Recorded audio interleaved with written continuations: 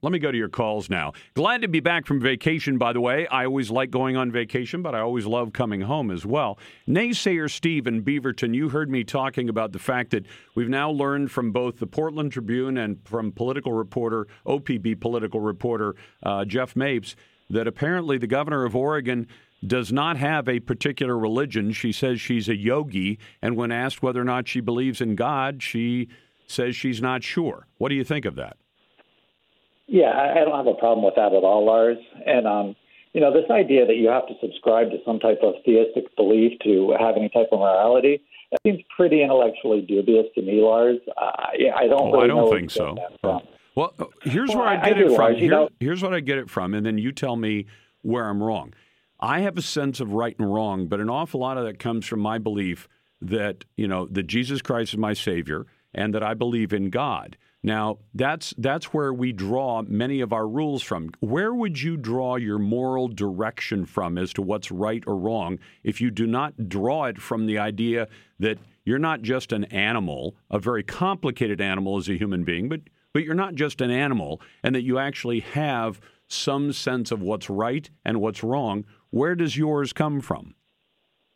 Mine, Lars, it comes from the philosophy of John Locke, who I'm sure you're familiar with. He's a favorite philosopher of conservatives. Yeah. So I'm sure you're familiar with his concept of natural rights, which says that, the basic law of nature is for mankind to preserve mankind. He said we have a duty and an obligation to preserve mankind.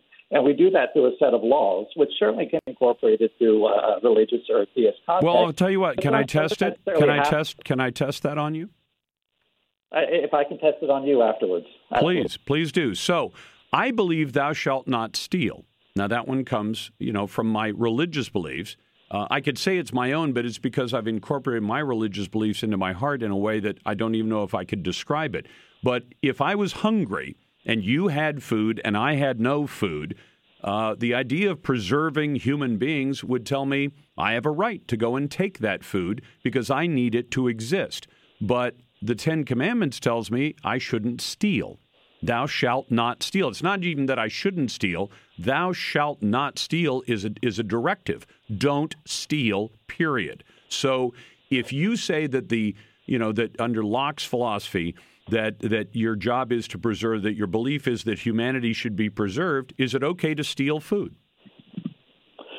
It could be or it couldn't be, but here's the other. No. Hold on a second. No. When you're going to tell me you have a moral direction, and I say, is it right or left, and you say it could be right and it could be left, you don't have much of a moral compass. Then it sounds like. No. Here's the other question you're not asking. No. Hold on, Steve. Before you answer, we had a deal. We had a contract, and the contract was I was going to ask you a question, and then you said if you could ask a question after. You then didn't answer my question, which means we're not on to the next part of the contract yet. I agreed to let you ask a question if you'll answer mine.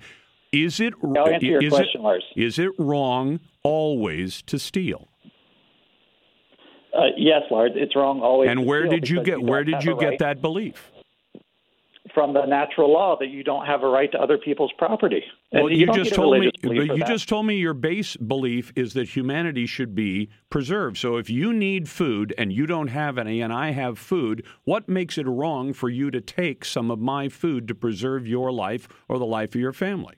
What makes it wrong? Because it's not my property. It's not my property. Are you telling me, Lars, that law is somehow subservient to the law that you're entitled to eat? I mean, I don't get where nobody entitles you to eat. Where's the entitlement to eat? Do you remember what philosophy says you're entitled to eat? Tell the people in the Sudan about that, and they'll bring a lawsuit right now. We're entitled to eat. There's no food here. Help me out. So tell me what makes it wrong to steal if your first job is to preserve humanity. Well, I just told you, Lars, you can't preserve humanity if you take other people's property, right? Sure you can. If we have people going around taking if one man has more food, if one man has more food than he needs and the other man is starving, is it okay for the man who's starving to take, without permission, some of the food from the man who has more than he needs? For a third time, Lars, if it is not his property, no, it is not. He does not. But where did you get that belief? From John Locke's natural law. But here's the problem with natural laws made up by men. A law made up by a man can be changed by that same man, can't it?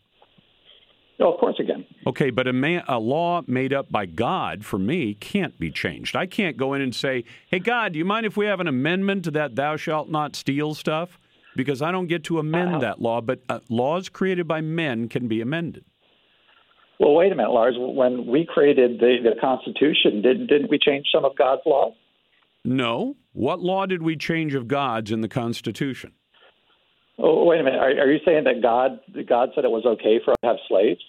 That was where were slaves in the Constitution?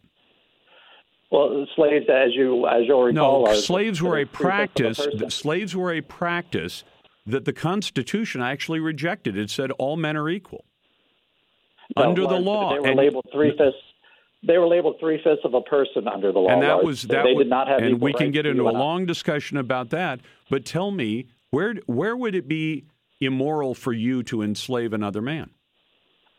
You'd still be preserving humanity. You could. Well, hold on. You told me that under Locke's philosophy, it's to preserve humanity. If you say this poor man is starving, I'm going to make him my slave, but he's going to eat well, and he'll have a roof over his head. Would that be moral? No, Lars. And John Locke. Why not? He says that in the duty to preserve society, you have to do things and follow rules that are good for the betterment of society. Well, and we have decided you had a lot of people in the South who argued that slavery was good for society and that it was even good for the people who were enslaved. There were people who made that argument because you didn't have any outside moral compass. All you had was laws made up by men, right? No, Lars. We decided as a society that it was better if we didn't enslave people. It was better for mankind, and I think most people subscribe to that belief today. So does it tell you anything useful about Kate Brown when Kate Brown says she's not sure she believes in God? It tells me nothing, Lars. And the question nothing at all is hold on, nothing at all. Nothing at all, Lars. What should it tell me? It tells you that this person has a belief that apparently human beings are here because of an accident, a chemical accident that happened millions of years ago, created human beings, and all we are is very complicated animals created by accident, not created by something else. Do you believe that's true? Okay, and yeah, I believe that's true. I don't think chemical reactions, I wouldn't call them accidents. I think they just are. I don't know if they're accidents. Well, sure they were accidents. If we hadn't had the right by her thinking, if we hadn't had the right combination of accidental chemical combinations millions, hundreds of millions of years ago, life would not exist, would it?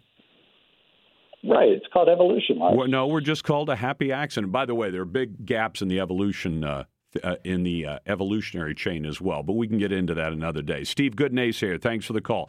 In fact, Steve gets a challenge coin as a result of being a great naysayer, guys. Steve gets a challenge coin. Back in a moment. You got the Lars Larson Show.